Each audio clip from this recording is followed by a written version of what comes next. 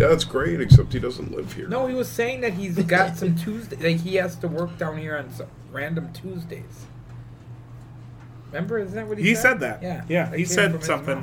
He said blah, blah, blah. I'm Chris Black, blah, blah, blah. Tuesday, yeah. So he can't do Saturday because they do their podcast every Saturday. Okay. Yeah. The Slamcast is... They want me on. Yeah. Well, actually, the DJ guy wants me on. I think the other guys don't really have much use for me. I wasn't invited. I think the DJ likes me because I'm easy to work with. Because otherwise, I mean, I don't think there's anybody out there when they're ring announcing that sets up the DJ as well as I do. When last we left you, Sabrina was in the hospital. Yeah, she's fine. Baby's cool? Yeah. Other than the fact that the baby's going to have Sabrina for a mom, I think. We're recording right now. Oh. Does she listen? Fuck no. Nobody in my family listens to Does this. Jason listen? Would he react? I think he'd enjoy the show if he listened, but... If he heard you, would he ever say anything? I talked Would to he him just all the time. He's talk. I mean, what? I went to his baby shower. Didn't hear a thing. You know how long this last year's WrestleMania was, right? Yes. We were in a room with him for the entirety of it. He said like 4 words. And the Ric Flair documentary. Yeah, that was another time. Maybe he's intimidated by you. What? I doubt it. Maybe he thought you were Sunny Beach. Nobody ever has been intimidated by me. All right, Scotty, give us a sweet intro. All right. By the way, when are we getting Sierra and Tyler on Oh, the show? Jesus Christ. Did you... I told you about how he announced me at the last show, right? Oh, yeah. And would we get them on together and do like a double show, or would we do them separate? Would that kill his gimmick? Everybody kills their gimmick on this show. And welcome into Gravel Talk, ladies and gents. Thank you for joining us. Well, this week in the Spotlight and Squared Circle, we are sitting down with Greg Gagne, the son of Vern Gagne. We're sitting down with Larry the Axe Hennig. We're sitting down in the Spotlight and Squared Circle with Rhino and Darren Corbin, Zach Gowen, and we're sitting down with Dick Justice. You're listening to Gravel Talk, keeping you up to date on Midwestern independent wrestling. And we are live! Woo!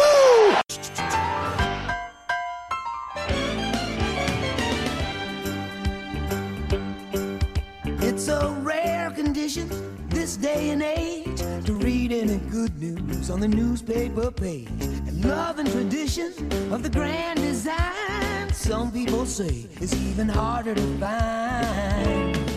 Well, then there must be some magic clue inside these gentle walls. Hey, good evening, everybody. I don't know if you're hearing this show because The Office doesn't post shit, but it is the Ross Family Matters Prodcast.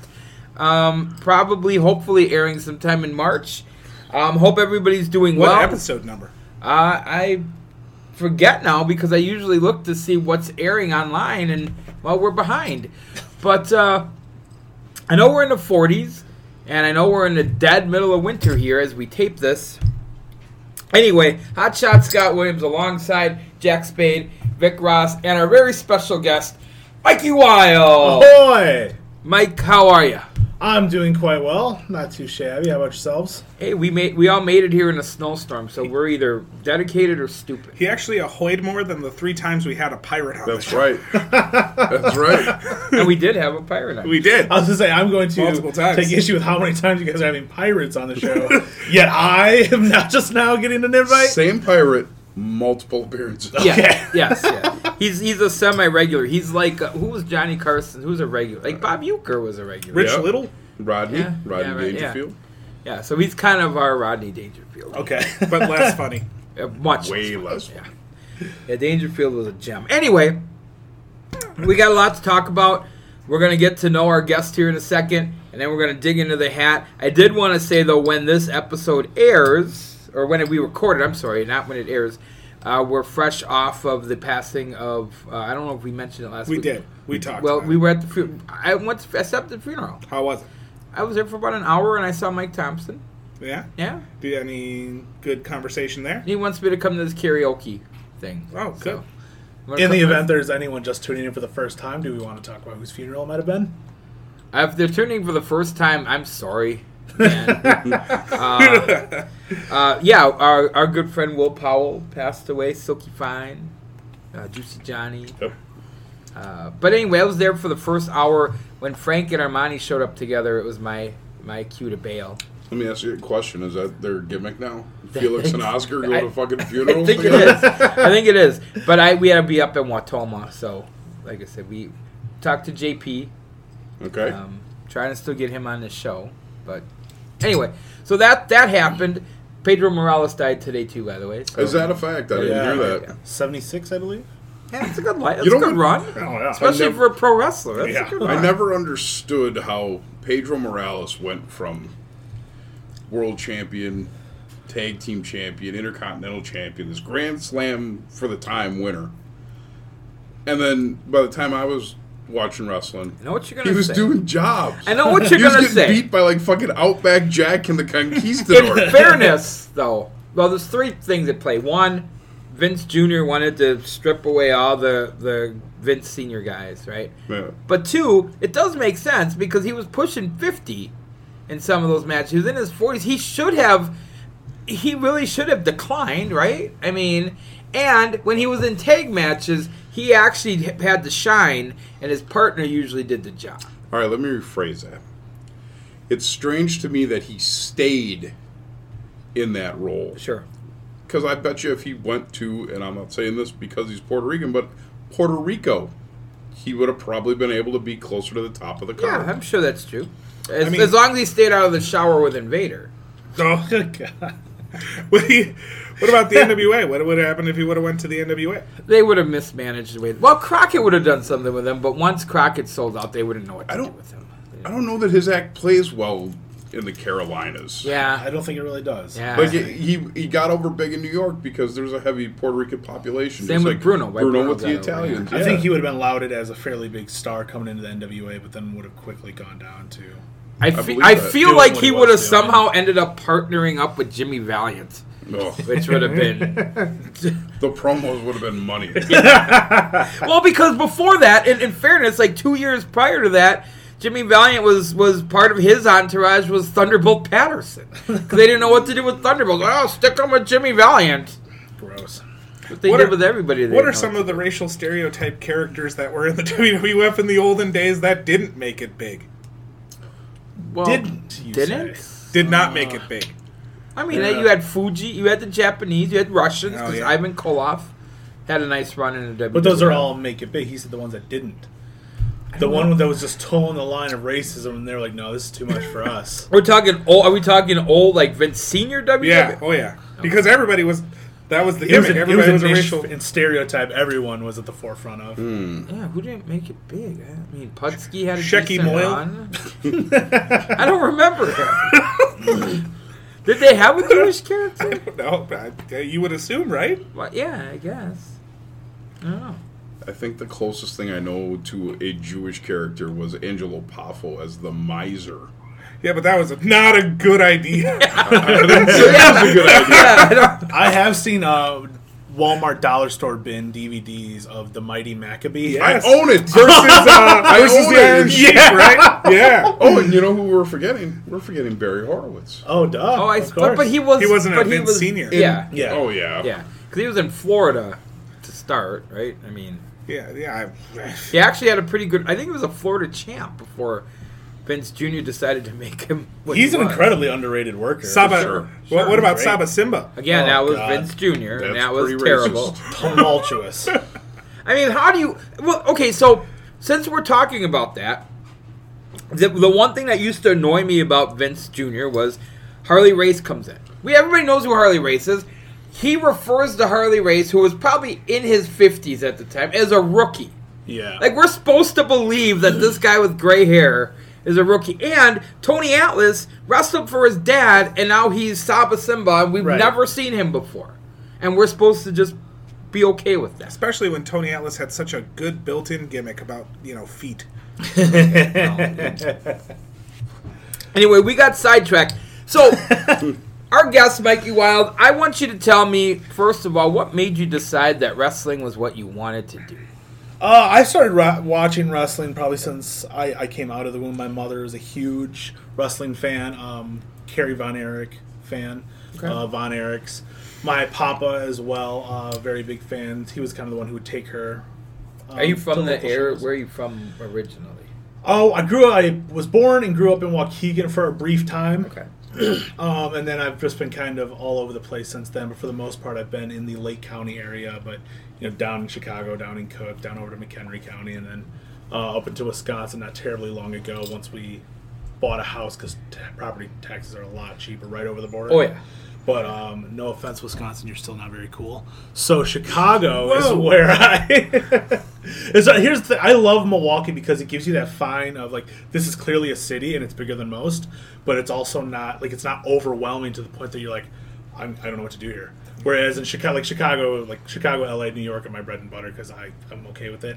But there are a lot of people just I can't do this. This is overwhelming. There's too much. Sure. I don't know where it's going. What's going on? I just don't want to pay $9 for a single beer. Hey, is that okay? Yeah, absolutely. Is it true that Chicago is the murder capital where they murder for capital? Well, honestly, I mean, I've always enjoyed my time in Chicago. I think obviously the taxation thing is a problem. Oh, but no doubt. By no stretch of the imagination am I talking about anything other than aesthetics and comfortability. Yeah, of course. And in Wisconsin has, and as does Southern Illinois, has so much wilderness and much to experience, but I can do those things for like 2 or 3 days at a time, and then I need sidewalks and cities again. Of course. And Milwaukee is that perfect juxtaposition between the city and the country, and it kind of blends together rather well. See, I'm with you there because I've had this debate with my family, and they love, as being out as far as you can be. I'm like, no, I need to be near stuff. Yeah. Like, I need to be... I remember my mom, when she moved out to Muskego, and I stayed behind here and lived with my grandma because I was already in high school. And out there, everything closed at 9 o'clock. I'm like, what? This is ridiculous. Like, you might as well just roll up whatever sidewalk you have and put it away for the night. It was right. I'm a big fan of leisure to where if I need something like... Especially my hours are just wacky to begin with. It's 3:30 in the morning. I realize, oh shit, I do need batteries for this or something. I can just go get it taken care of and right back at it. But I also like that ability to walk there without being sodomized with an acorn on the way. I don't mean to break it to you, but we got Walgreens, baby. We can get you your batteries. I thought you were going to break it to me like, hey, the blow off for the podcast is we will sodomize you with an acorn. Surprise! So, you grew up a fan. Yes, you decided yes. you wanted to wrestle. How did you go about finding a place to... And who did you first hook up with that got you involved in the aspects of becoming a pro wrestler? I appreciate you getting us back on track because I will digress multiple that's what we will do. We will do. We will do. So, of course, huge fan growing up. Hulk Hogan, Ultimate Warrior were my thing growing up, and then obviously as I got a little older, I realized as much as I do love them, and the Ultimate Warrior and Hulk Hogan, not Terry Bollea and Jim Hellwig. Yeah. As I do have a WrestleMania 6 tattoo, it's a Ultimate Warrior Care Bear riding a Hulk Hogan unicorn surfing. Oh my. Yeah, that's nice. And again, keep in mind, I do not drink or do drugs, so this is right off the old sober dome right there. All right. Girls happen. When you get into high school, girls happen. People start to kind of like that wrestling bullshit. Because it was right after that Attitude Era where you started getting into high school and people were kind of like, okay, you love wrestling. Like, you're the guy that wears wrestling shirts all the time. So it kind of started to fall out, not as a conscious effort of like, well, I don't want to distance from myself from it. It was just getting involved in other things, different sports, stuff along those lines. And it wasn't until I graduated, I was 19. My buddy was working at a gas station, and it was on my birthday, and we had a bunch of us had gotten together, just seeing where the night took us, no big deal, but we stopped in because he was unable to make it. He was working at the gas station. There happened to be a flyer there for this POW show. Now, coincidentally, it was the first POW show ever ran because it was CCW, and then changed the name to POW and kind of had a rebranding of the company. So that was I had no idea that wrestling was even in the area. I mean, growing up, you're so used to seeing it on television that you kind of think it's this big grandiose thing. You don't realize that there are actual places that you could go and enjoy it. Close, right? Oh no, yeah, it was honestly I think within a 15-minute shot tops. So then I did go to that show, had an absolutely wonderful time. After the show, I had asked Jimmy Blaze, who's the owner of POW, how I can go about training, and he invited me to do a fantasy camp, see if this is really the thing you wanted to do. It's like, that's adorable, but no. So I signed up the next day, and since 2007 March 3rd 2007 March 3rd was when I first started, so it's coming up on close 12 years yeah. now. Yeah. So Jimmy, what did he? I mean, obviously, I feel like everybody who gets trained nowadays, you have your trainer, but then you glean from other people, right? But no question. But was he like the guy who at least initially started your training as you?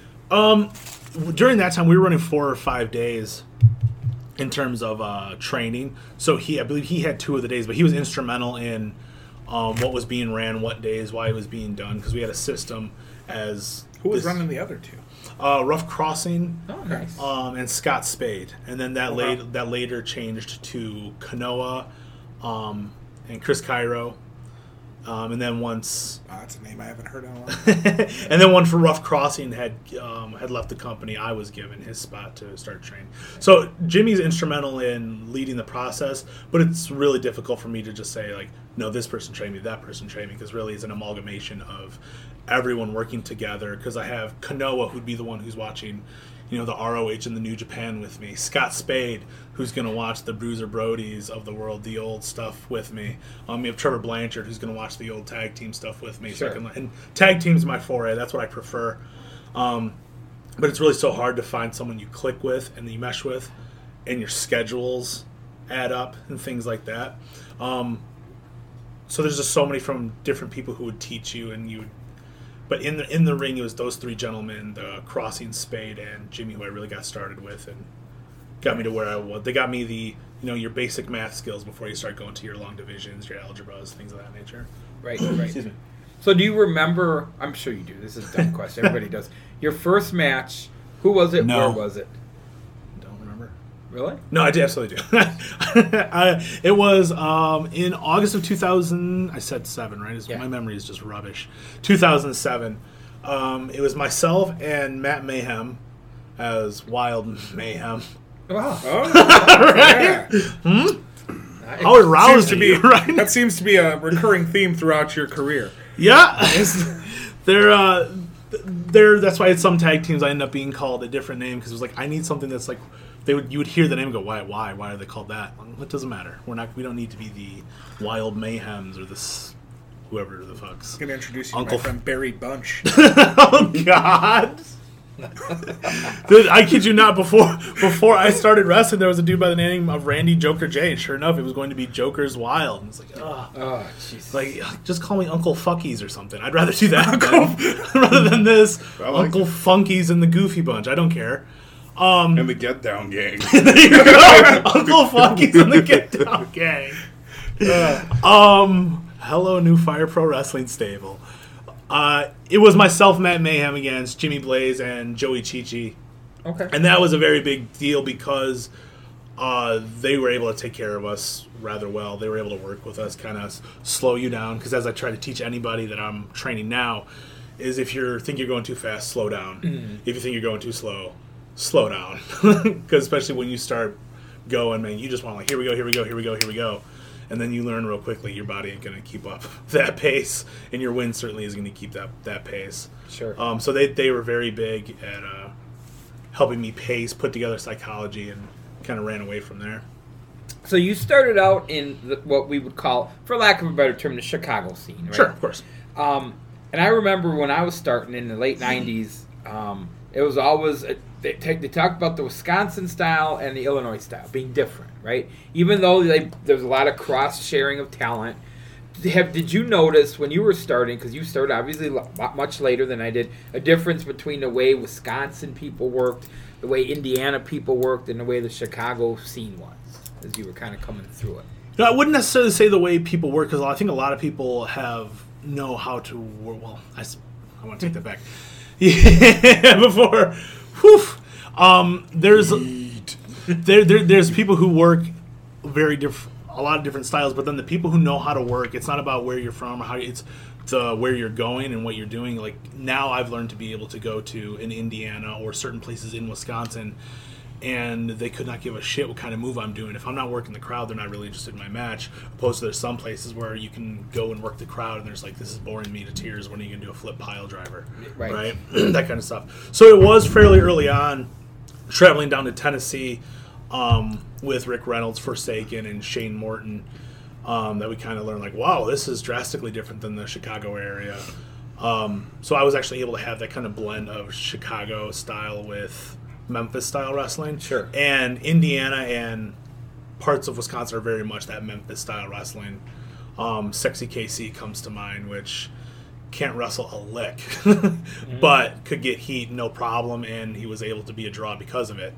But if you brought him down into certain Chicago areas, it was like, okay, we'll put him on second after the exciting match, and then maybe to rile up the crowd to get them excited about the third match, but they're not here to see any barn be burned down.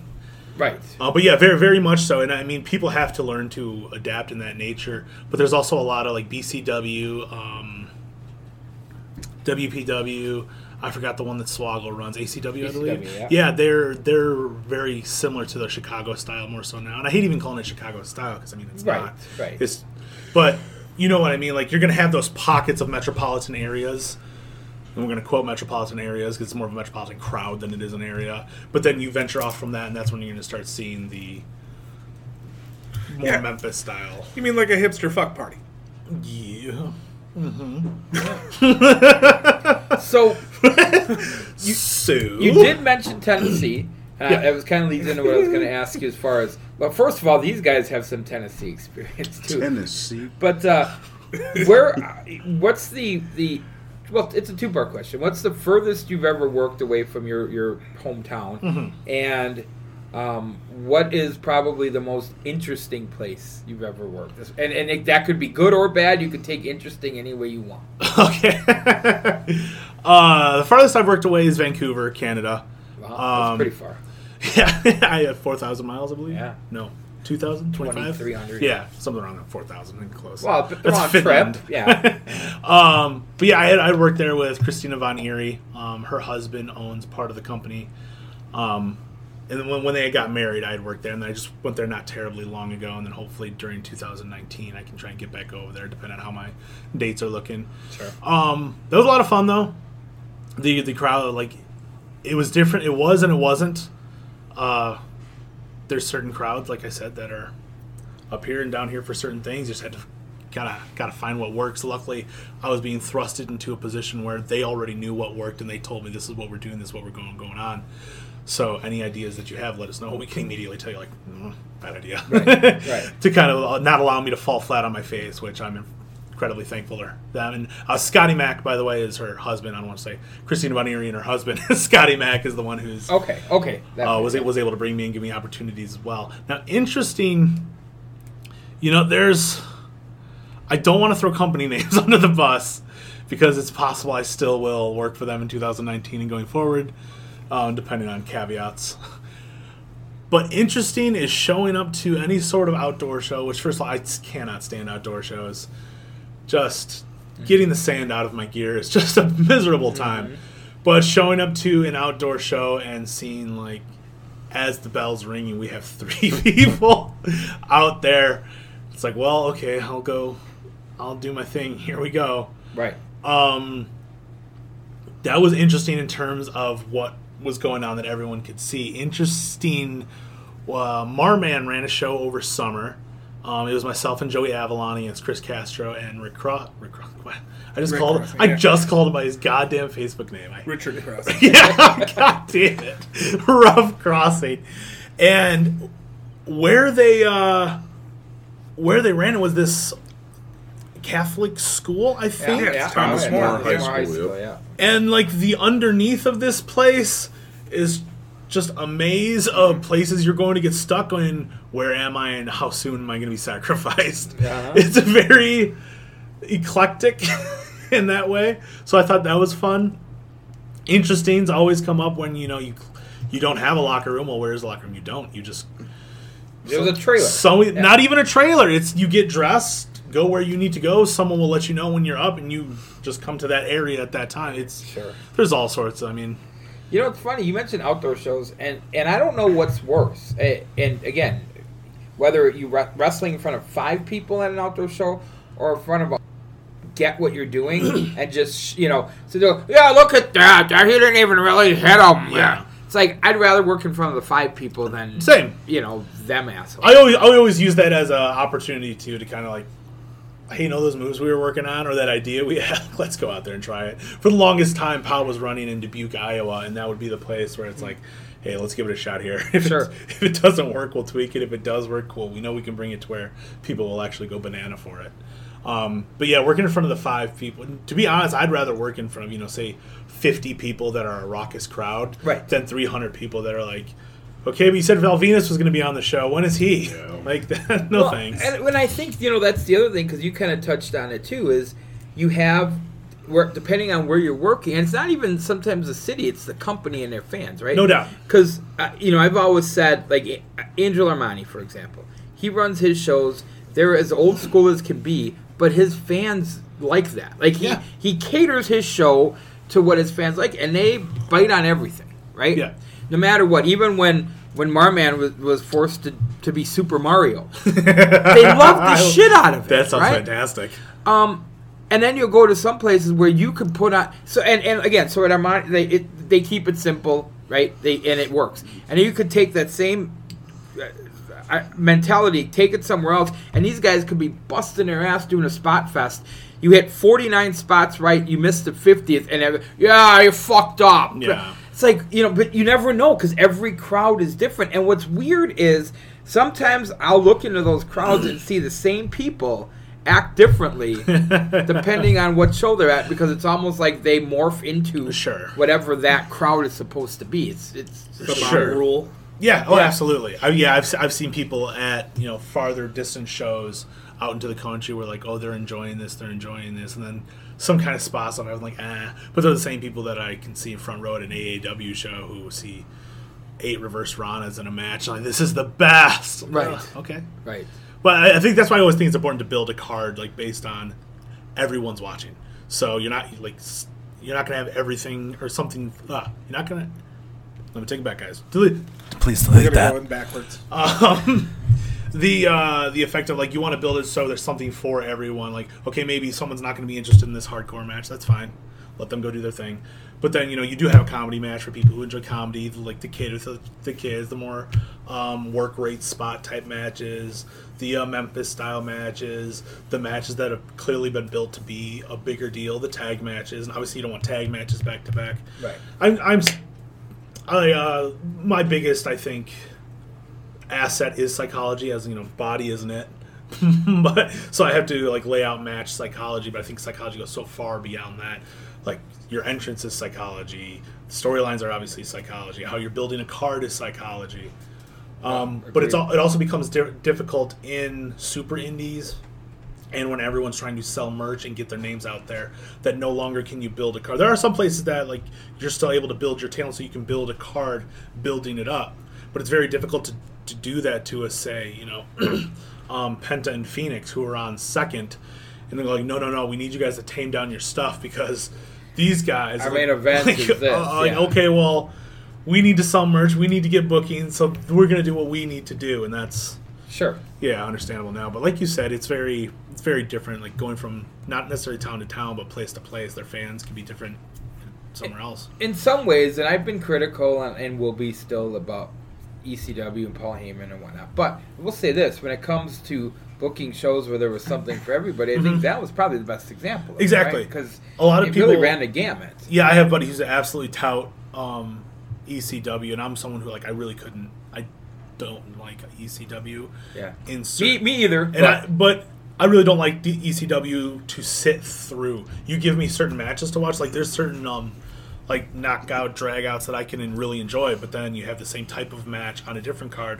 It's just the participants didn't do it as well. And you're like, oh, this is just a cluster. This is just violence for the sake of violence. And that's what I hated, right? That's what I hated. But then on those same shit shows that I thought they were, you'd get Malenko and Guerrero. Right. It was just beautiful. It's like, all right, well, there's the nugget. Like, there's what I'm here for. Unfortunately, there wasn't enough of that. There's so many people I heard of in ECW before I knew they went anywhere else, like your Furnace and LaFawn. I think they'd just come off WWF run. But before they had gone, they had done some stuff in ECW. But your Guerreros, your Sakos, obviously, people that you're like, wow, these guys are uber talented. Right. And then when they start to take off in other companies, you realize, oh, I do remember seeing them. They're really good. Yeah. And then there's others that come in, you're like, Sorry, they signed the Sandman? Hack. Hardcore hack. Yeah. Never got him. I like ECW. I completely understand the appeal of Sandman. Don't get me wrong. But like I said, there's certain things about ECW where I was like, I'm good on that. There's some Sandman matches I love. There's some New Jack matches I love. The overall, if you were to tell me, hey, I got a New Jack compilation, no, I'm straight. Right. Yeah. I'm good on that. Yeah. But that doesn't mean I didn't appreciate a lot of stuff that he did do. Sure. Same thing with Sandman. Oddly enough, when he got to WWE for all those angles, in the best shape of his life, looked like $1 million, and it was like, wait, the Sandman man can actually wrestle? Right. It's amazing what you can do when you're not inebriated and fat. Yeah, I'm learning that. out. Yeah. I'm learning Would that. not know. Any questions before we get into the? No, man, I'm good. Actually, you know what? I do have one question. It looks just like a chapstick. Have you seen a AAA battery? It's honestly... That's not the one. Okay. That was for mine. later. That was my question. I'm glad. If I'm not mistaken, you're a Raiders fan. Raiders and Niners, yes. Okay. Well, hey, whoa, Raiders and Niners? Yeah. Hey, man. Do you want to touch on that? It's the Bay Area, and it's different conferences, Okay. Thank you. so they don't heads up. There's no for rivalry. anything important unless it's the It'll big be even game. less of one when they're in Vegas. I've been in Oakland 2 Raiders games after just coming from watching a Niners game, having Niners stuff on, and a lot of people are just like, "Whoa, what do you Well, that's think what I you're wanted doing?" to ask about was you're traveling. Yeah. Have you been to the Niner Stadium as well? I have not been to the new one, no. Because we do a yearly football trip. Okay. We've been to Tennessee, Same. Cleveland. I love Nashville Stadium. Nashville's a nice. It was It's nice. beautiful. Tennessee, then we did Cleveland. Last year was Detroit. Sorry about Detroit. It wasn't bad. Really? You should be. It was better than it was better than Cleveland for this reason alone. Yes, Detroit has some. We toured the worst ghetto of Detroit just to get perspective. We listened to Phil Collins while we did it. But in Cleveland, Misery loves a soundtrack. everybody thinks they're New Yorkers. Hey, fuck you, buddy. I'm like, you're in Cleveland. Like, take the foot off the dial it gas. down. Yeah, you're not New York. Right, You you're don't an get hour. that You're an kind of hour from the respect. house where the Christmas story was. And From. then there was that- Let's relax. And then there was that weird 10 minutes where they sat us in the room and made us watch that video of Drew Carey jerking off. You remember that? Yeah, before you get in. Yeah, yep. It's They don't let rite you of in. passage. But they don't even let you on the tollway. Will you continue to follow the Raiders in Vegas and beyond? Oh yeah, absolutely. Of course. I mean, I it's, say it's more- beyond because I don't know how long it's going to last. Oh, I know. They got a new stadium. That's They might be on Hard Knocks this year. By the way. I could believe or it. the Lions. Did you see the Lions tried to? They're push, trying to get the They Raiders tried on. to push the Raiders into. Really? It. They said, "Hey, we heard the Raiders want to be on Hard Knocks." Apparently, Right. there's So- only 5 teams that are eligible this Yeah. year because you have to. If you have a first-year coach, Not you eligible. can't be on. If you've made the playoffs in the last 2 years, you can't be on. And then there was and if you've been on Hard Knocks in the last 10 years, you can't be on. So It was the so Giants, the Giants, the Redskins, Yep, the 49ers, 49ers, Raiders, Oakland, and Detroit. They're going to go with the Giants. It's a bigger market. Yeah. It's a bigger market, But I think- and also, But there's more dysfunction with the Yeah, I was Raiders. gonna say, yeah, but people hear me like out, seeing man. It's because of everything you just laid out for me right there. They don't know when they're going to get the Giants again because the Giants are in a big market. They could get good. They're going to be expected to get good. That's true. Yeah, Gruden's not going to lose his job for a few years at the very least. Well, he owns part of the goddamn team. Well, I mean, because he's got a 10-year deal.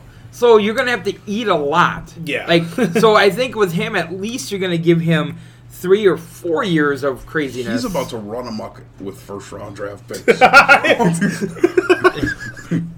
Oh my god! But I heard he was going to draft like, Terrell Owens. I bet when the TV show starts for the draft, there's going to be a metal chair It's just going to be John And Gruden. when he comes out for pick number 4, I believe it is, he'll be like, "Hey, I'm John Gruden. We'll take blah blah blah." And instead of leaving, he's going to shake the guy's hand, and that guy's going to go to the left, and Johnny Gruden's going to take a right, and he's going to go sit in his like chair. it's a dais. And, yeah, and he's going to come back in like 7 picks.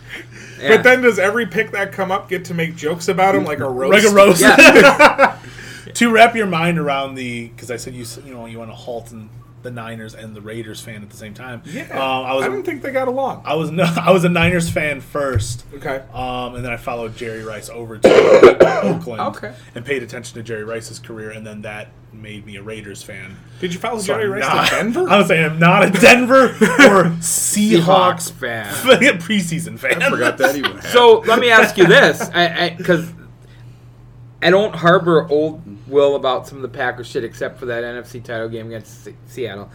But in that game that the Packers lost in the postseason, a Terrell Owens catch, in which the coming out party. Yeah, all we had to do is have our safety not play in the back of the end zone, so he could put a hit on Owens when he was catching the ball. But I still think Jerry Rice fumbled. I honestly don't even recall if we're talking about a certain play. I honestly don't even recall. Yeah, remember the play game? in which Jerry Rice fumbled. But there was no replay. But replay was on, and then it was off again. Like replay had a little bit of a hiatus. Yeah, it was like Sure. It's so weird going through seeing like different top tens and stuff on NFL Network. You know the greatest Hail Marys of all time. And it's like that wasn't even a touchdown. He's down at the 2-yard line. Why? With replays and like if once you blow a call on the field, it's like well you have to take it into perspective. But there's some calls where like how did you like the fail Mary? I mean, well, and what it did is it immediately ended the NFL referee strike. Yeah, so thank goodness. I guess something good came out of that because Ed Hockley was just kissing his oily biceps at home. Soon, boys. That was terrible. He was grating cheese on his abs. Yeah, right. So I've been there. Let's move into our regular, and we'll start with you. As far as what you have coming up, we've talked. I don't know when you're going to Vancouver next, but what you've been got going on for the month of March and beyond. Okay, well, we'll hit February 1st, just in case. Not February 1st, but February. You hear that? Office? Just in case it does go up. Because That's the levels? You want to talk about this? This is I thought he was in there. Go ahead. I thought he was in there. He's watching. Hang on. Let's get your voice to carry. Oh! I haven't been using this enough. All right. There we go. Got it Enough, all. you think? Hit the quota. But in 2 weeks, I have a show with ICW on February 24th. That's going to be a pretty big deal. My buddy Casanova Valentine, who's just the master of the no-ring death matches, coming down from Brooklyn with Schlack, big deathmatch guy. Schlack will be working Marcus Crane. Okay. And myself and Casanova will be having a Falls Count Anywhere death match. Marcus Crane's your old buddy. We've met. Yeah. I've heard of Marcus Crane's a lot like sex. I have heard of him. Yeah. But that one's a big show for me. You're fine. Okay, that one's a big. That one's better than the dog kennel we used to have for a table. Yikes! That one's a big show for me because Valentine and I have been friends for quite a while. When I ran Threat Level Wrestling's first show and owned the show, I had brought him down from Brooklyn. He brought me up to Brooklyn when he needed help putting together the Zack Sabre Jr., Chuck Taylor stuff with him and Matt Tremont in Brooklyn. So he'll be coming down and we'll be wrestling for the first time, which will be fantastic because I'm looking for it to just be bloody and miserable. Cool. And then Ever worked for ICW before? I have, yeah. Yeah, okay. That following week is actually my birthday, and I have a show on my birthday, March 2nd in Fox Lake for POW. Nice. Against Matt Dewar. That'll be a lot of fun. Matt Dewar is unbelievably talented. He's only been in for about 5 years, but he's really restricted himself in terms of what he's been allowed to do. So him and I have been trying to push those limits on, like, hey man, you're 6'4" and you look great. Throw a Hurricane Rana. Who gives a shit? Sure. If it's on a bigger guy, and so he did, and it looked great. So I've been like, my goal is to try and work with people like that who are like, man, you have what it takes to get signed, but you're not used to working a certain kind of style. Things like that. Try to get them out of their comfort zones. That way they can go anywhere. Sure. After that, March 23rd, I want to say Franklin Park, but it could be Addison. I don't recall. Both Illinois for POW Entertainment. And that leads us right into Mania weekend, which is the April 4th, I believe, is a Thursday. I'll be working Wolf Taylor, who's out of L.A., works in Fest Wrestling down in Florida a lot. But I'll be wrestling him in a no-ring match in Brooklyn on the 4th. That's Casanova Valentine's. That's a big show. He should be announcing his opponent very soon. He'll be a New York legend, and I think people are going to be baffled that this man's going to be doing a no-ring death match. So I'm very excited to start pushing Well, it that. won't be Pedro Morales. It will not. Exxon Jim Duggan's doing a no-rope death match. Oh. And then there's a few shows here and there that I won't be on, but I'll definitely be at and attending the Blackcraft wrestling show up there. I'm actually trying to help Blackcraft get in with a couple companies to promote a larger show down in Chicago so we can get them down here. But after, I think it's the Blackcraft show, which is on the 6th, the April 6th, there's also a gauntlet at a different bar that I think they're trying to stream on fighttv.net. Okay. But they're doing like a no-ring gauntlet match that myself, I'll be doing with Dana. Diva will be with me. GQ will be doing that one. Casanova Valentine's running it again. And those are kind of the things that I have coming up that are just going to be a big deal. Sure. I'm talking with a lot of different places to try and go all over the place, as you can imagine. It's just what money allows. I'll put it on tape because I'm never the one to say, like, listen, you have to pay my travel for me to get there. If I've never wrestled for you before and I want to be there, I'll personally take care of my travel if it means I get there, and you can pay me $1 if it means I just want to say I got paid for the show. And then if you think I drew, if you think the fans were into me, then next time I need to be paid what I'm worth. Sure. Things like that. But Because you're kind of getting it out. yeah, but I have no problem spending money on myself to make sure. So I mean, even going into the UK, going to do Europe swings, trying to do UK up through Finland, things like that, where it's like if I need to get myself there, I can get myself there. It's just a matter of getting the opportunities. And as I've told people many times before, I want as many eyes on me as I can. I want as many people in shirts as I can, because ultimately I just want to sell out my funeral. So, before we get into the rest of it, I was going to ask this earlier. Who is your favorite opponent? Favorite opponent? Yeah. It is going to be one of two people. One of three people. I take that back. Okay. My favorite is probably Tyler Sullivan / Tyler Sunday. And it was because I helped train him so much. And I really got him out of his comfort zone because I would say, hey, you're going to take a tiger suplex. Because I don't know what that is. And I just say, just push. Push and tuck your chin. So there's so many things that I've been able to do with him that's gotten him out of his comfort zone. Yeah. There's a quote he said not terribly long ago to Matt Dewar about, because Matt was worried about hurting me for something. I said, just drop me directly on my head. I will handle it from there. And Tyler said, I've learned with, like, when I stopped worrying about Mikey's well-being was when our matches went a lot better. I got Tyler out of the habit of, like, trying to be so careful with everything. And I mean, you do. You want to protect no matter who you're working with. Sure. But I also had to let him, like, no, I'm going to protect myself. The second you start overcompensating and protecting me, our move's going to look all... Yeah. So he's probably one of my favorite to work because he's really gotten psychology down a lot more. He understands building certain things. CJ Idol, my old tag team partner in Threat Level Black, he's one because that's another dude who I can do anything and everything with him. It doesn't matter what we do. And the last one probably being Stonewall. He's not so much doing anything anymore as he is trying to get on school boards Okay. and make a difference that way. A little bit of a change. Yeah. But when he was doing that's another guy that I could just put on tapes of Vader beating the shit out of Cactus and go, yo, that's what you're doing to me. And he goes, you got it. So I mean, we had a match where I got knocked out twice. He got knocked out once, and I went to the hospital on a clothesline. He tore the bronchial lining in my trachea. Oh, so Sounds gross. So that's a guy where it's just like, hey, if we want to make sure these people leave going, I don't know if they were supposed to do that. That's my guy. Otherwise, Tyler's the one I could consistently put on matches with and be proud of, happy with. sure. Tyler's got a lot going on for him right now. Yeah. So, can you tell me what you got going on, my man? Yeah, I have no faith that this show will see the light of day in the month of February. But that's okay, because I ain't got nothing going on in February. No, it deserves the wah-wah-wah noise. However, March 8th and March 29th, you can see me for River City Championship Wrestling. March 15th, you can see me for Legacy Pro Wrestling at Tanner Paul. And help me out, Scotty. What's Armani's date in March? It's got canceled. The second was Son of a bitch. April That's 12th I'll see you in April, motherfuckers. Because the building wants to do salsa dancing Saturday. He couldn't move to Friday because ACW had a show, so I would be gone, DJ Bob would be gone, and half of his roster, so there is no March. So got kicked out of the building because of for salsa. a bunch of salsa dancers. And I think what they're going to do going forward is if they do Saturdays, I said, why don't you just do the 6 o'clock show then on a Saturday? Because the dance doesn't start till 10. We can get fuck out of there. Yeah, definitely. But anyway, so that's where we're at for March. I'm going to be where he's at.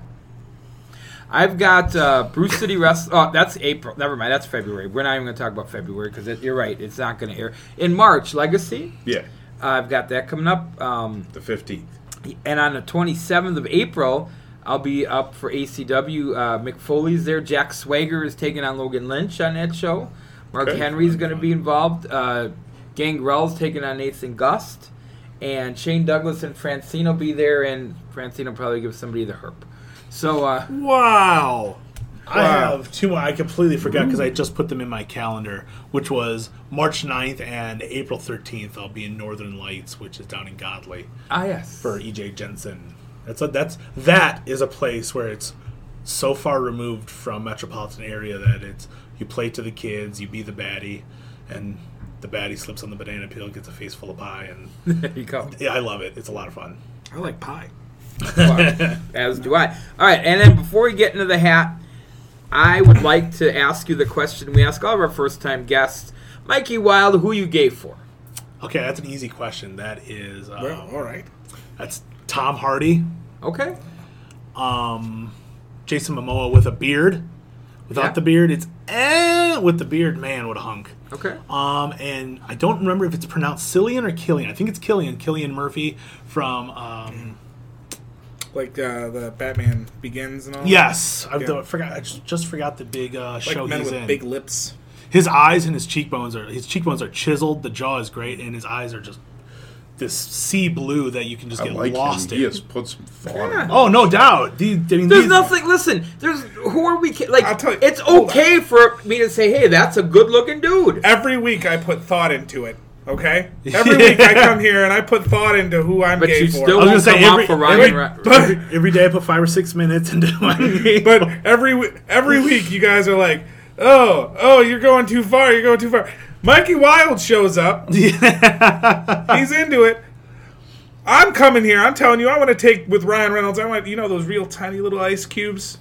Right, not the like big the ones. Crushed ice. Yeah, like a crushed ice cube. Uh-huh. Oh, I just want to put those on his nipples. And then I want to dip his Johnson in some Hawaiian shave ice. All right, this is a good one because Ryan Reynolds is a very good one that you don't often think about. But it's not even so much of how great he looks; it's his personality that adds to that overall appeal. And that's a great one. I want you to know that Lane just changed this from who you gave for to now I'm gay for. Who would you potentially sexual assault against their will? Ryan Reynolds is a good-looking, funny dude, but if I was gonna stay in that world, like you're kind of hanging in, Billy Crystal, I would be in a Paul Rudd camp because he's also got a personality that you can't help but. Good apps too. Yeah. Peaky Blinders. Cillian Murphy, that's what I was looking for. Peaky Blinders. Yeah, I saw some Peaky. So, Jesse, apparently we have to make a promo for our podcast, but I'm not exactly sure what we're supposed to say. Oh, come on, Nick. We just got to talk about Grapple Talk, where we talk about wrestling. It doesn't matter if it's the national stuff or the local stuff. That's true. I mean, regardless if it's WWE or our local talent, we cover it all. Oh, we also got to plug the social media. That's right. Facebook.com/TheGrappleTalk, and you can follow us on Twitter @TheGrappleTalk. Man, that was a really good promo. That was. High five! Hi, yeah. Hey, what's up, everyone? This is Chris Lockman, host of the Smart Money Wrestling Podcast. Join me and my co-host, AJ Jensen, each week as we discuss all things professional wrestling. WWE, NXT, Ring of Honor, Lucha Underground, New Japan, as well as the local indie scene here in Wisconsin. We'll also bring you interviews with some of the Midwest up-and-coming independent stars and where you can see them in your area. You can find us on SoundCloud and iTunes, as well as on Twitter, @SmartMoney. Check us out. Hey everybody, this is RGG from the Regular Guy Gaming Podcast on the Grapple Talk Network. I think it's safe to say if you like wrestling, you also like games. So join me and my co-host Ragbag as we talk about old games, new games, games we love, games we hate, special guests, interviews, and of course, Ragbag's love for Luigi Mansion. That is all on Regular Guy Gaming. Check us out. All right, let's go to the hats, and you get to go first because you are our guest. Very cool. They all stick together. Well, they're on Post-it notes. Yeah. Well, and he thinks about Ryan Reynolds. And try not to look in because you can. Yeah, if you look in, you can kind of see it. Also, you can't read my handwriting. So those are all the warnings that we usually give people before they go in. I have Crazy Gorman. Oh my! Are you familiar with? Of course. This? Okay, good. That helps because sometimes they're like, I don't know what the fuck that is. Yeah, You're sure. Like, I've had nothing but great experiences with him. He's been such a great dude. It's odd though. Anytime I'm around him, he has such a stoic kind of vibe that you're not sure if he's always upset or if he just hates me. Sure. But he doesn't, it turns out. So he's had me do some the Hartford JC shows with him on 4th of July and things like that. When Sexy Casey wasn't such a thunder cunt. Doing some stuff. I still get along with him, but come on. Yeah. Doing some stuff over there, and then personally, he's always reached out to me. Like, I'm very open with mental health or anything that I have going on. That way, people aren't ever like, where's Mikey now? What's he doing? The people know, like, okay, Mikey's. He's always been one to reach out and kind of ask how things are going, give me credence of, hey, keep working on this, you're doing well, like that. So I've always gotten along with him famously. I think he's a wonderful fellow. I think I'm in the same camp because I met him way back when he was still doing Powerhouse stuff. Okay. And I was in the same. I'm like, I don't know why is this, he always seems like he's just a stiff prick. Like, right, he does. Like, he does. And then it turns out that he's actually a super cool dude. Yeah. But first couple of times, I'm like, I don't know. And then you start talking to him, and you realize he's genuine. He's nice. He'll give you the shirt off his back. I mean, so I'm a big fan of Crazy Gorman. I like him. All right. He stole your bit. Yeah, no, I get it. He stole your bit. I get it. I do, though. I like Gorman. He's a good guy. Crazy Gorman is interesting to me for a couple reasons. So, first of all, he was our first foray into wrestling podcasting. Oh, yeah. Really? Yeah. Because he had one. Right? Yeah. And then we called in. We kind of... okay. I remember. Over. Yeah, we kind of took the show over. Okay. And then that was a great time. And we all asked Jesse Von Ruden really pointless questions. Like this show. I like this show. Yeah, really. That could be the formulative version of this, except we actually planned that out. Yeah. And then I got to relive my my Dick the Bruiser versus, I believe it was Alpha, a match that we watched on WWE. No, Which one? no. Who was it? Dick Murdoch. Dick Murdoch versus Alpha. I was going to say Dick the Bruiser. No, This is not lining up, guy. It was Dick Murdoch versus Alpha. Yes. Yeah. I got to replay that match, except he got to play the role of Alpha, and I got to play the role of Dick Murdoch, which was just a great time for me. Seriously, Dick Murdoch could have been a stooge. He could have been the fourth stooge. Yeah. And then the ever-present Fart in the Wind promo, Oh, yeah. which is just a great time. Can you give me a little bit of that since you like it? No. By the way, you said fourth stooge, and it seems like you're kind of selling shrimp. Well, Pretty short here. Well, because it's Larry Moe and Curly in everybody's mind. But in my mind, it's Larry Moe and Curly / Shemp. Yeah, okay. yeah. And then everybody else is trash. Okay, agreed. All right, good. Everybody else is shit after that. Especially Wife Beater Joe Lou. DeRita and Curly Joe are both equally shitty, but for different reasons. I love Curly and Shemp equally. I do. I don't see I any think Shemp's- downfall if either or is. I think a replacing lot the of people put Curly above Shemp, and I think Shemp's just I think Curly very underrated. I think in my mind Curly is above Shemp, But not by a lot. not by a lot. Right. And to me, they're interchangeable parts. In fact, if anything, if I could have my druthers, I'd have you kick Larry out. Well, it was supposed to Put be. Shemp in there. It was I could see it that. was supposed to be Mo, Curly, and Shemp. They were the brothers. They started on vaudeville together. Yeah. Shemp wanted to do more serious acting. He left Larry replaced Shemp, and then when Curly was struck ill, Shemp came back. But that was supposed to be the original Stooges. It was supposed to be the Howard brothers. So. Okay, well, this is a question around intelligence levels, okay? So do you prefer the Stooges or the Marx Brothers? Stooges. Yeah, Stooges. And I know you're supposed to say the Marx Brothers so you can be seen as the more intelligent of the two groups. But fuck you, man. I'll take that slap across the fucking head. Those motherfuckers are the original kings of working stiff. Yeah. Oh, yeah. And listen, the Marx Brothers were fine. But here's the thing. They were just this nebulous group because you'd watch different shows and Groucho was always there, cool. Chico was always there. And then Harpo was there, but then you had others that would come and go, and you didn't know: are you a Marx Brother by affiliation? Are you Marx Brother Japan? Like, where does Zeppo fit into the I don't know. It was just too many moving parts. Okay, I'm in the Latino world order of Marx Brothers. right. I wasn't. I don't know. Yeah. So next up, guys. Who's up? You or him? Yeah, go ahead. Right. I'm the Silver King of the Marx Brothers. Can I be El Dandy? No. Who are you to doubt El Dandy? All right, what do we got? The stuck together sticky note. It's upside down. Can you read it? We're having a literacy issue here. I think it's more of a handwriting deciphering issue. Who do you think... That's it. No. You wrote it. You tell I can us. read like half of it, the first half and the second half. Who do you think the nicest wrestler in real life is? Like, okay. Nicest wrestler, like superstar, nicest indie wrestler? I would assume it's people that we know. Oh. Okay. Well, you could go with I think let's go both. You could go with people you you haven't met, but you assume they're super nice. Okay. And then people that you know that are legitimately probably the nicest wrestlers. Okay. All right, let's start local. Let's start with people we know. Who's the nicest? If they're retired, does it count? Sure. Yeah. I know where you're going, right? It's Cuba.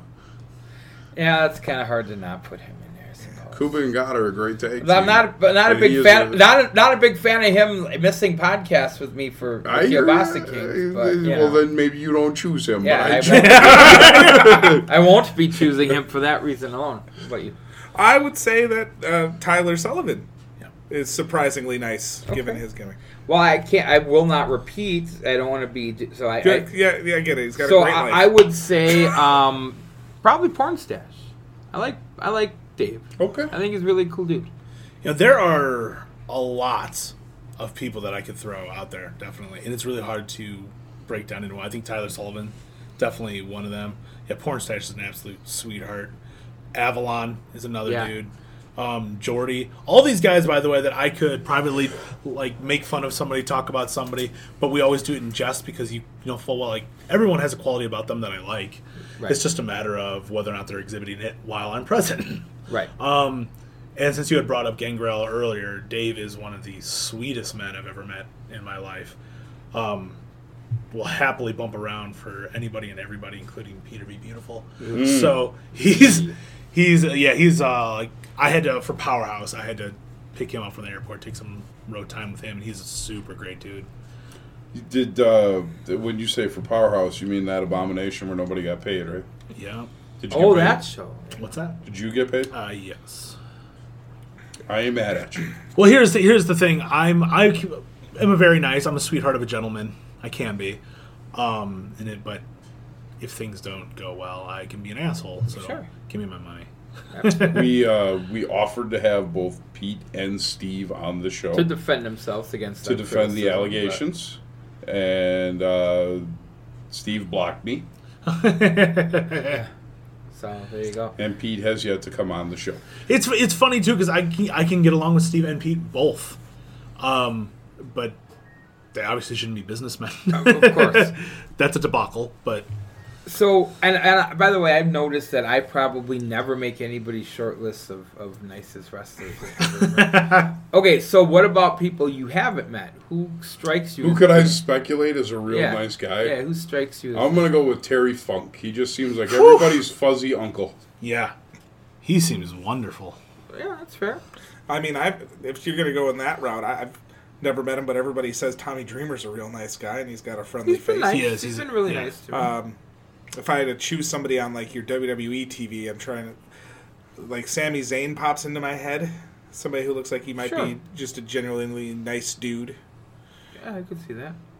And I think Ivan Koloff was a hell of a nice guy, from what I've been told. Okay.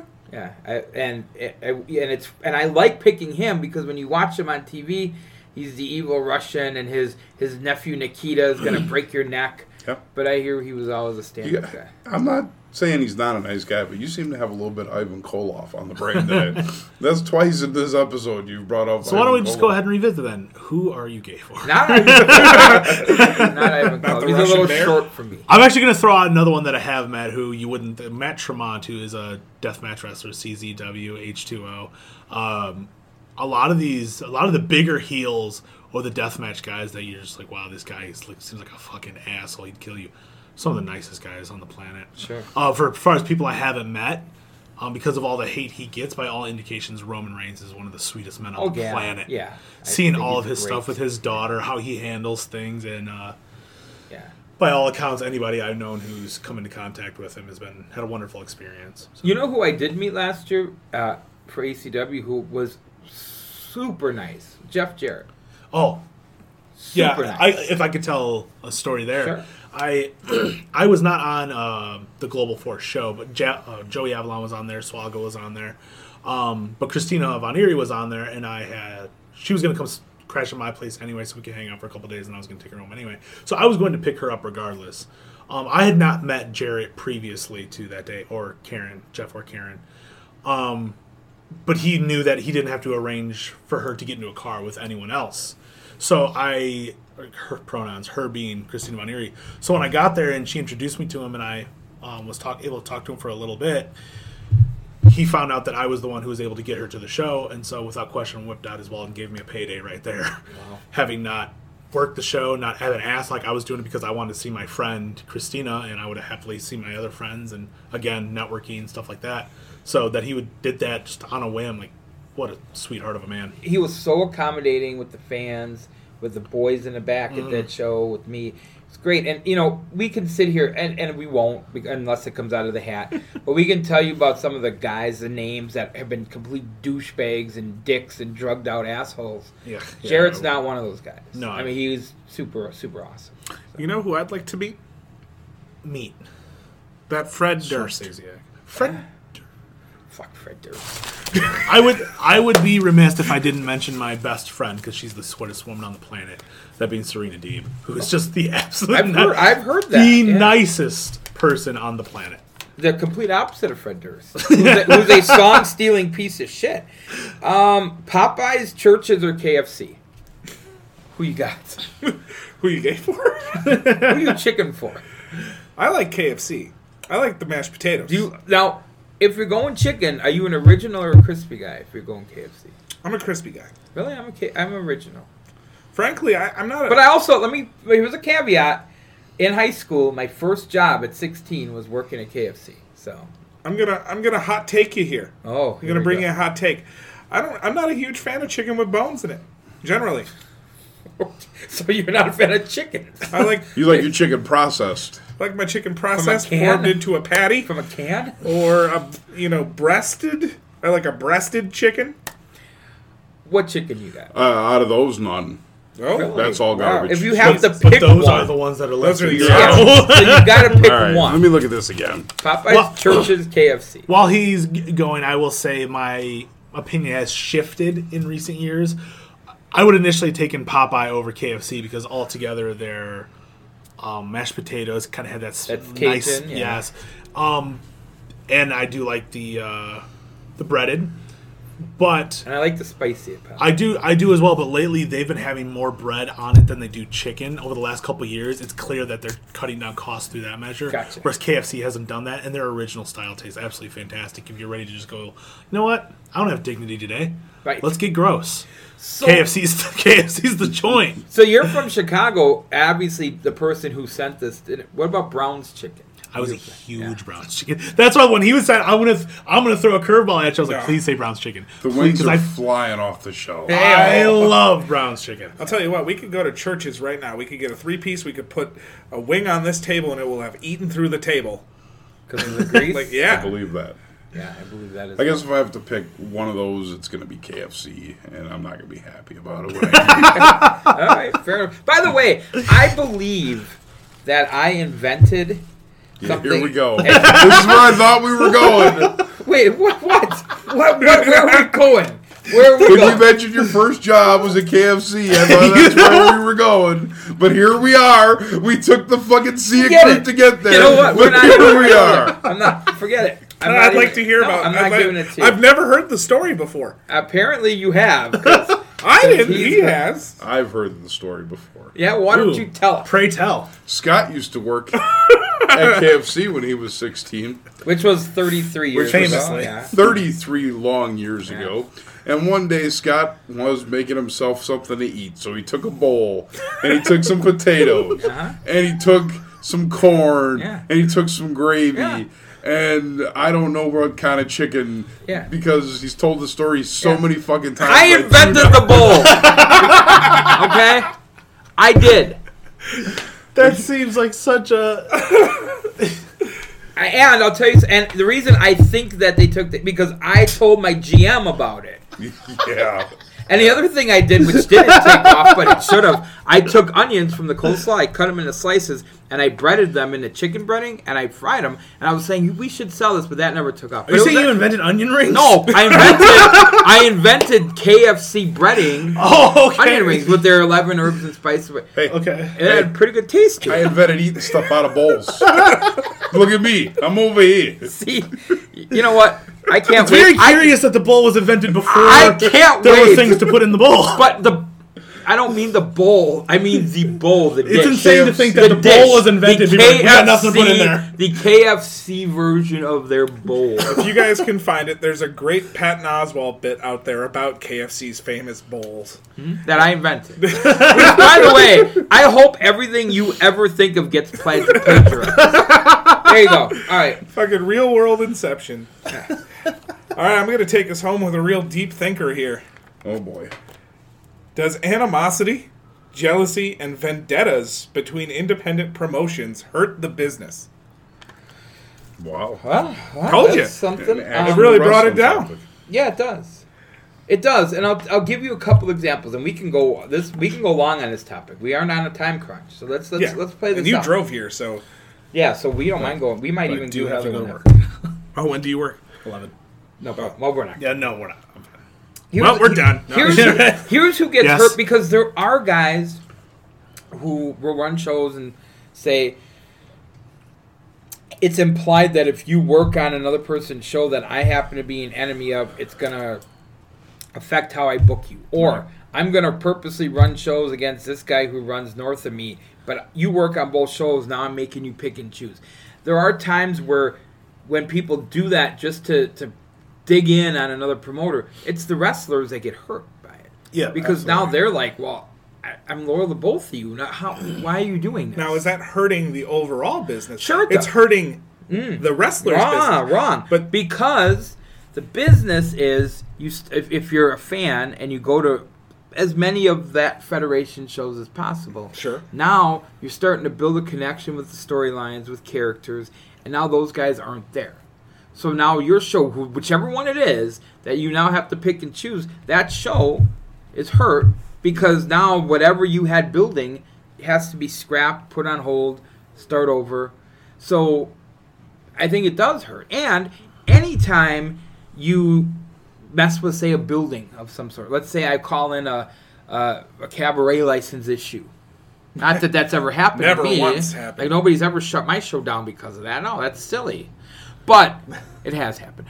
Now what happens is that building will no longer, whether it was my Fed that would run there or someone else, that building will no longer take a chance on wrestling. There's not enough buildings as it is that will roll the dice and take on wrestling. Yeah. So now you're shrinking the ability to run shows. Now the guy who calls in the cabaret license, he loses his building now for other reasons, and now he just burnt that building. Now there's another building nobody can run at.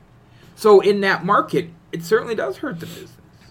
Yeah, that part does. I guess the argument I'm making off of it, and this is a side argument to the side of that, being somebody who believes that you shouldn't be, like, I live in Milwaukee, I shouldn't be on Armani's show, Legacy, Frank's show, Dave Hero's show.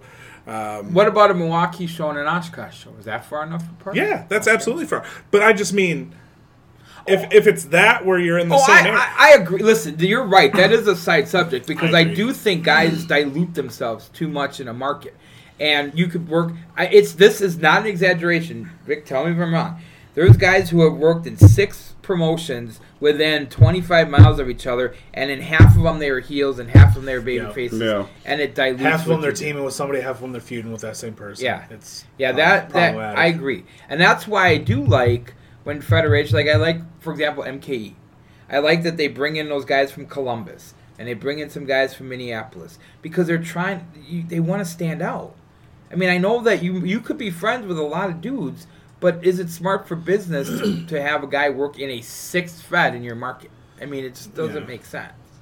Especially when they're sharing the same fans. Right. I mean, when you guys were running Fusion... I didn't run Fusion. I did not either. I liked... Our dead friend. I liked the people you brought in from Illinois. They were different. No, they weren't working anywhere else in Milwaukee. They worked a lot in Illinois, but they weren't working up here. You have to have... Or ACW... They've got a nice, steady group of students coming in. Yeah. Now, that are fresh faces to mix in with the Joey Avalons and the Adam Graces and the Nick Colucci's. You have to have that. Otherwise, it's just like, what's different? What's different about your Fed when it's the same guys? It's almost like sometimes in this town, it would get to the point where every federation looked like a lethal lottery. Because it's the same guys, and we're just picking out, do we want to be faces or heels, and who you wrestle. And nobody likes the lethal lottery. I was going to say, and that's when it becomes... No. Nobody. And that's when it becomes an issue when people don't want to drive, don't want to take chances on themselves. Like, I need trans. Like, no. Go gamble. Go see if you can get over somewhere else, so then they will bring you in a second time. Because, yes, you can be well-known here, but like you said, with as diluted as you're going to be, people aren't going to worry about going to see you on this show because they're going to see you on that show. Right. People aren't going to worry so much about getting your t-shirt there because they can get your t-shirt there, and if they don't, you'll be back in a certain amount of time and they'll just get it there. Right. And do something different. Yeah. Like change something about the way you work from here to here to here. Don't do the same match that I just saw. Don't do the same match on Saturday. And maybe I'm a little bit more jaded and biased about it now because now that I've transitioned into a full-time ring announcer only, I see every match. You get to, exactly. So I'm like, dude, I just saw this last night. I just saw the same thing. I feel like I'm on a house show circuit in the old AWA. I'm watching the same match. I've always been big on, I'm going to change something. And even if someone's like, I don't know if I can really do that. Like, okay, then we'll fail spectacularly. That's fine. But I don't want to just pass. Like, I don't want to go out there and have a passing match because that's what we were comfortable in. That's what we did. Like, they saw this if they would have driven 30 minutes. Right. Like, let's do something entirely different if we're wrestling each other again or something along those lines. And you made a great point about the trans thing, too. All right, so let's say I want to get outside of my comfort zone, and this actually happened. This is true. And we'll go to Iowa. They don't want to pay me trans. Fine. Like, hey, can I bring a couple guys to do a match? Exactly. And then we're going to come together. Exactly. Now you got a traveling buddy or two, and you make it happen, and you go somewhere else and you do it. I mean, that was one of the first things when I started looking into running threat level wrestling was I want to run it in a pocket of an area where it's not going to be an issue. So I make sure I got together with any of them around that area, and everyone's very cool. Like, no, please run. That's more places for someone to work. But it was also like, okay, well then I can promote for you guys, you can promote for me, I'll promote for you. And I wanted to end up getting to an idea with SSW. I talked with them about it as well, doing all our promotions have their own champions, like doing their thing, but you have that NWA type champion that floats from here to there. And let's say if I'm getting used on a freelance show, it's, well, this is Mikey, he's the such and such champion. Like, bring my belt there, let people and then build a community. But it relies so consistently on you have to have people who are like, well, we'll use him as just a heel. We can't bury him. We can't have him losing to this guy. So I mean, things can get rough around the edge. But when you have the animosity that when no one's willing to work with anybody, then no, the products overall are going to suffer because you're not going to believe this. There's no continuity. Scotty had that idea. Well, but I invented collusion. It's funny because I didn't invent this, but I did say that if I had some money, like what I would like to do is do an old studio style show like Crockett did on TBS, but use all the feds around here so they could come in. So I would have like a core 12 guys that were my fed. Sure. And then I'd have guys come in and looping in and out, put over their stuff. The problem is there's a few guys who run shows around here that would have such egos that they'd say, well, if you're putting X and X champ on there, I'm not going to do it. Yeah. Again, instead of just saying, well, yeah, let's share in the possibility to get some exposure, people wouldn't do it. It's another example of animosity, jealousy, and vendettas. It is baffling to me that people as grown adults can't have that sort of, like, if he's on the show, I'm not going to be on. Now, don't get me wrong, there are certain shows I refuse to be on because of who they are personally and what they've done. Sure. That it's just like, that you would even allow that kind of person in your locker room. I'll work for you, but not on that show. Yeah, right. Things like that. But that's me talking to the promoter and arranging something along those lines to just have a flat out say, like, I'm not working because of that guy. Right. I don't know how many people there have been on shows where, like, people didn't like me or don't get along. Me and Matt Winchester didn't get along for the longest time. Not entirely sure why, but we were both on a show together, so it was like, hey, how about we talk and figure out what's going on? I was able to talk to DeFalco, talk to... Because, I got along with Sean Priest, Colucci, so many sort of guys that were in that circle, that it was like, I wasn't going to say no just because he's not on there. I wasn't going to work with him. Like, it's, hey, how about we just talk about it like adults? Right. And then we end up hanging out in the locker room. Granted, like, I'm not going to call Winchester and be like, hey, buddy, how are things? But I can just say, hey, man, enjoyed your match. Or, hey, would you mind watching mine? Because he still has a great mind. I value his opinion. Yeah. So it's that people they nitpick certain things and they can't see the over-encompassing of someone else's qualities or a company's qualities and things like that, knowing that this is more beneficial than it is a hindrance. So let's work together. I will happily promote other people's stuff if they're willing to promote my stuff. Like, if you're willing to meet me halfway, I'd happily do any of that. Right. And because then everyone's getting work. Everyone's going to make more money. Like, and then you can rely on another promoter in a pinch of, hey, if I need a guy, or hey, you need a spot, we can fit. It just makes more sense to have that. I don't know. And I suppose as I've gotten older, because I'm not going to lie. When I was running shows in my 20s, maybe my attitude was different. But as I've gotten older and I've matured, it's like, I just want to help. I just want people to make. I want everybody to make. I want the boys to make money first, and I want the promoters to make money. There's never been any time where you've worked in a legitimate job, done any sort of activity in a group with other people who do the same activity, where there isn't some form of animosity, jealousy, personal vendettas. The issue is the publicity of it and how it affects the work in the area. There you go. But here's the thing.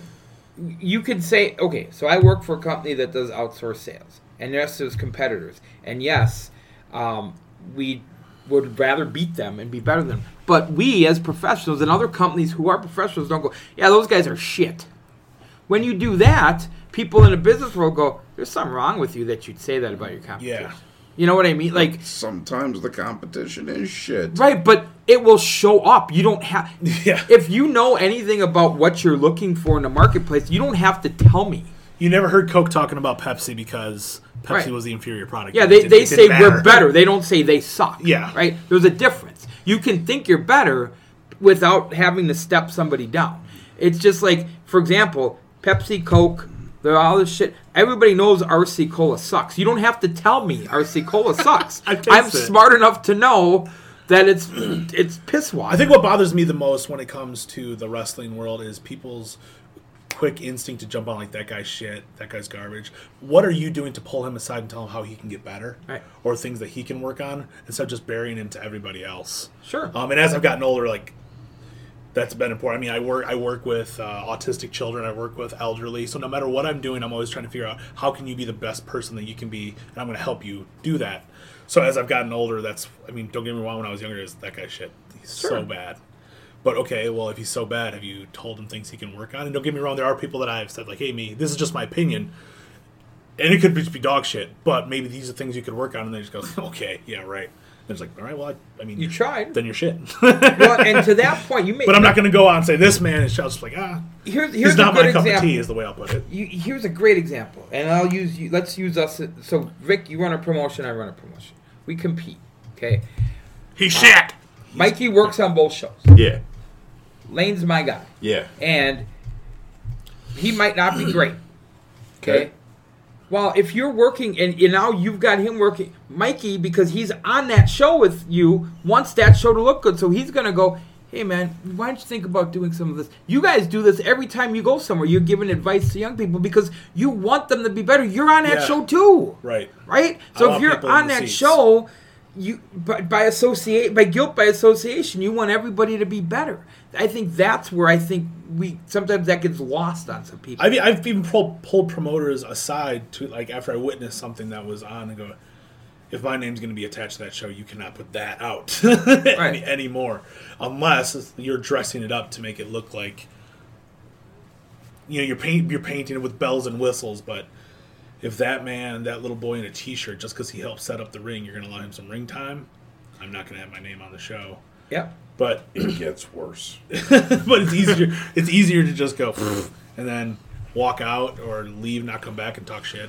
But. And I think the other thing, and this is somewhat human nature, but I think people get so worried about, well, if I help that guy, what if he takes my spot? But if you're that worried about your spot getting taken and getting replaced that easily, you're probably not that good. Right. I say you better be working your ass off. Right. It's not about someone taking your spot. It's about you keeping your spot. Exactly. So if me giving advice to a young wrestler and I'm worried that he's going to bump me off the show, well, then I'm not that good anyway. Right. So I fucking probably deserve to get the boot. No, I've said it before, and I'll say it again. I truly believe the only way to get ahead in this company is to help the people underneath you, because eventually the people underneath you are going to be your peers, and then they're going to be the people who are running the shows. And then you hope that they'll use you in some capacity when they become... Yeah. I was going to exactly touch on that myself, because I know full well there's been people I've helped who I've thrown in the car or gotten an opportunity that are now doing bigger things, and they're asking me to be a part of them or trying to help me out when it's like maybe I don't exactly deserve those things, but they remember that I was there to help them out when they needed it. Right.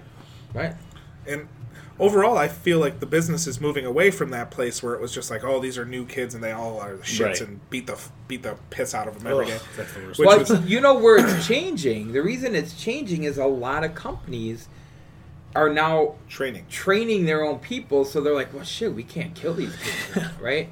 Like they used to. I mean, I hated that, and I was in the business when that was still a thing. I was starting in the business when that was still a thing, where it's like, well, just go teach him a lesson. He's got to learn the hard way. Yeah.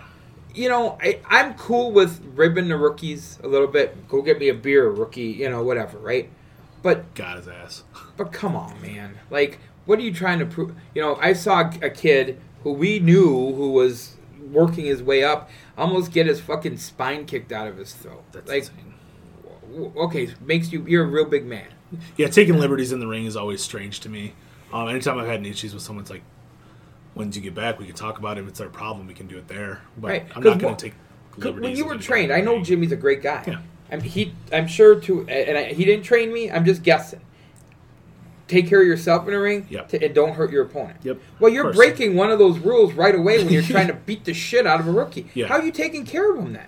I mean, you give stiff shots here and there because if they're like settle down, calm down, things like that. But there's a difference between that and brutalizing someone. Oh no, definitely. And to speak on the training, I have a philosophy on that I think more people need to subscribe to, and that's the how much it costs to train and how much you're missing out because people can't afford that training. For instance, there's some people I know who are unbelievable athletes. Like she was just on the Chicago Bliss, but she has issues with money right now. And it's like, okay, well, that's how much it costs to train. Sorry, you wouldn't be able to.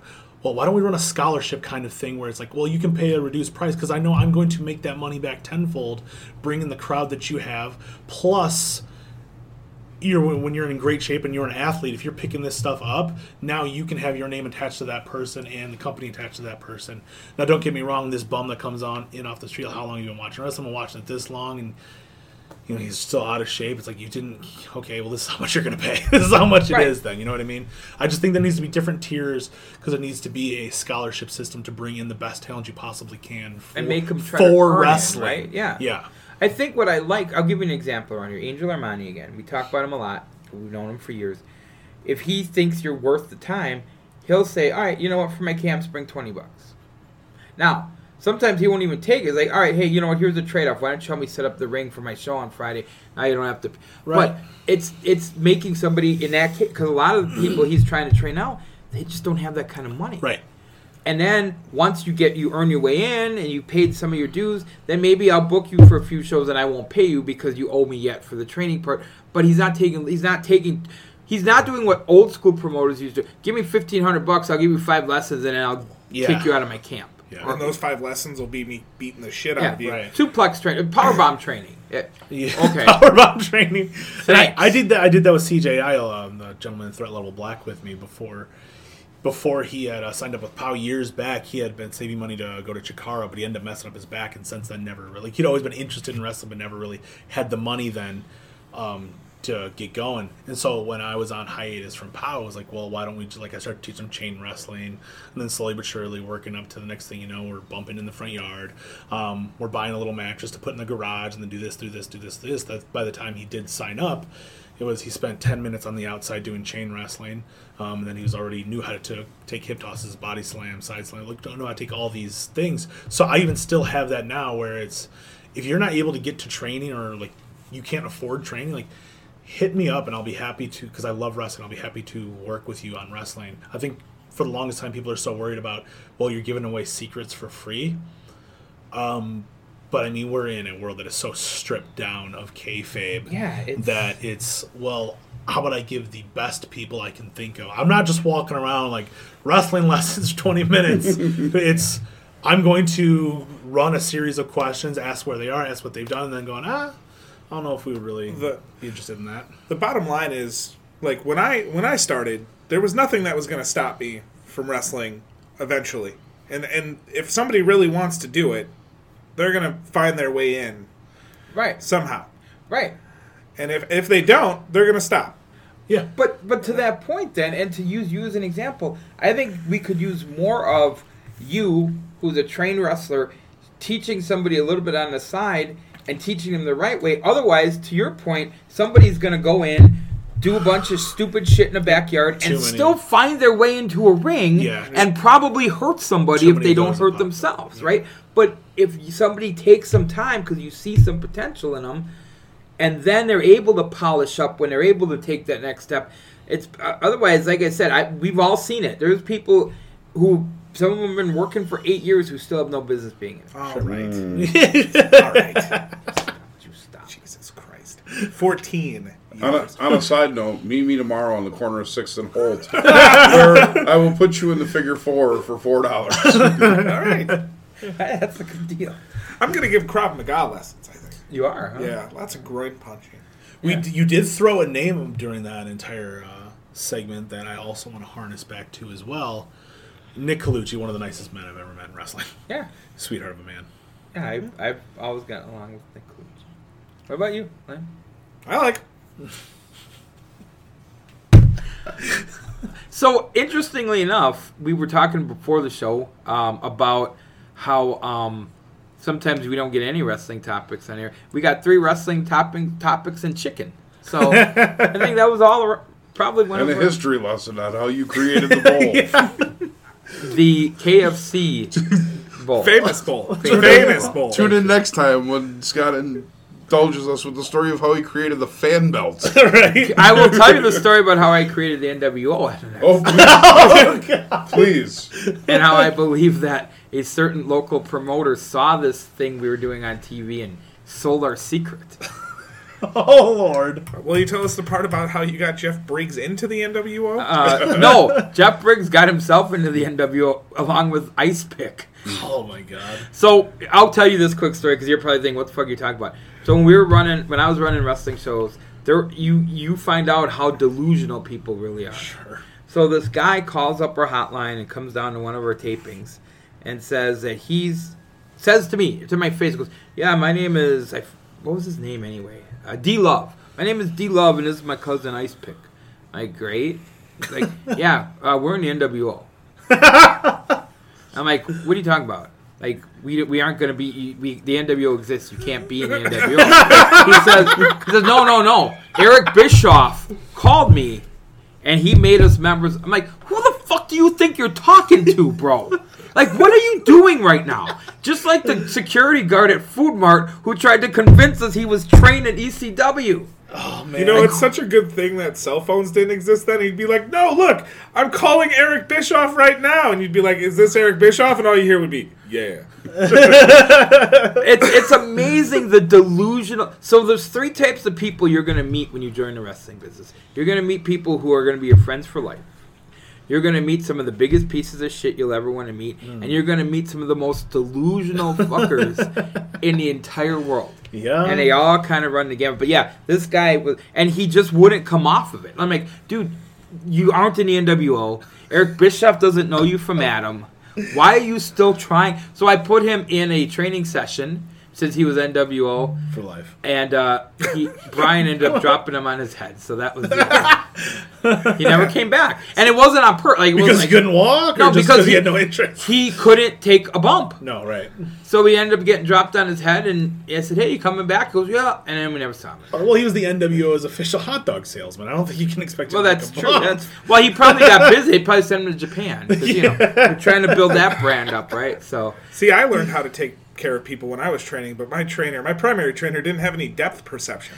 So, true. And remember this, by the way, Jeff Briggs didn't try to tell us he was in NWO. He told us, so this other fella came to one of our camps, and the first camp we tried to teach, not we, because I didn't do, our trainers tried to teach him how to bump, okay?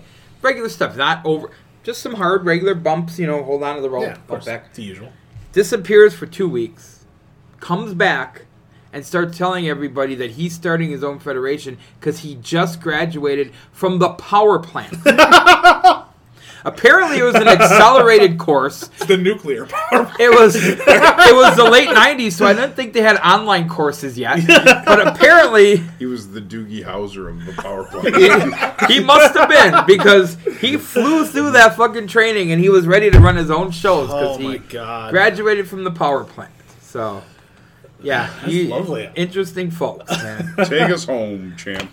All right, so first of all, I want to thank you, Mikey Wild, for coming up in this snowstorm. Yes, thank you for having me on. I really hope that this airs within the next 6 weeks. At a certain point, people are just going to start to believe we're bringing them here, recording them, and then just keeping it. Like it's some creepy archive we have. I want to listen to Mikey Wild talking to you. Anyway, thanks for coming up. Hopefully, we can do this again. I hope we had fun. That'd be lovely. We can get now that we know your backstory. See if I can amount more visits than a pirate. I think you can, and because we've done your backstory, we get more topics next time you're here. Perfect. So, Victor Stegras, thank you. Appreciate it. Next week, and of course Jack Spade. Next week, if it ever sees the light of day, Mace Morgan will join us. We're gonna catch up with him, see how life after wrestling is treating him. And for those of you who know or don't know, he's one of the nicest dudes in the world, and looking forward to that. Really? You didn't seem to mention him during our segment. That's odd. Hey, he's because I didn't want to. It's a tease. Anyway, great guy, and we'll share some stories with him. Otherwise, take care, everybody. I'm Hotshot Scott Williams. This is the Ross Family Matters Prodcast. All right.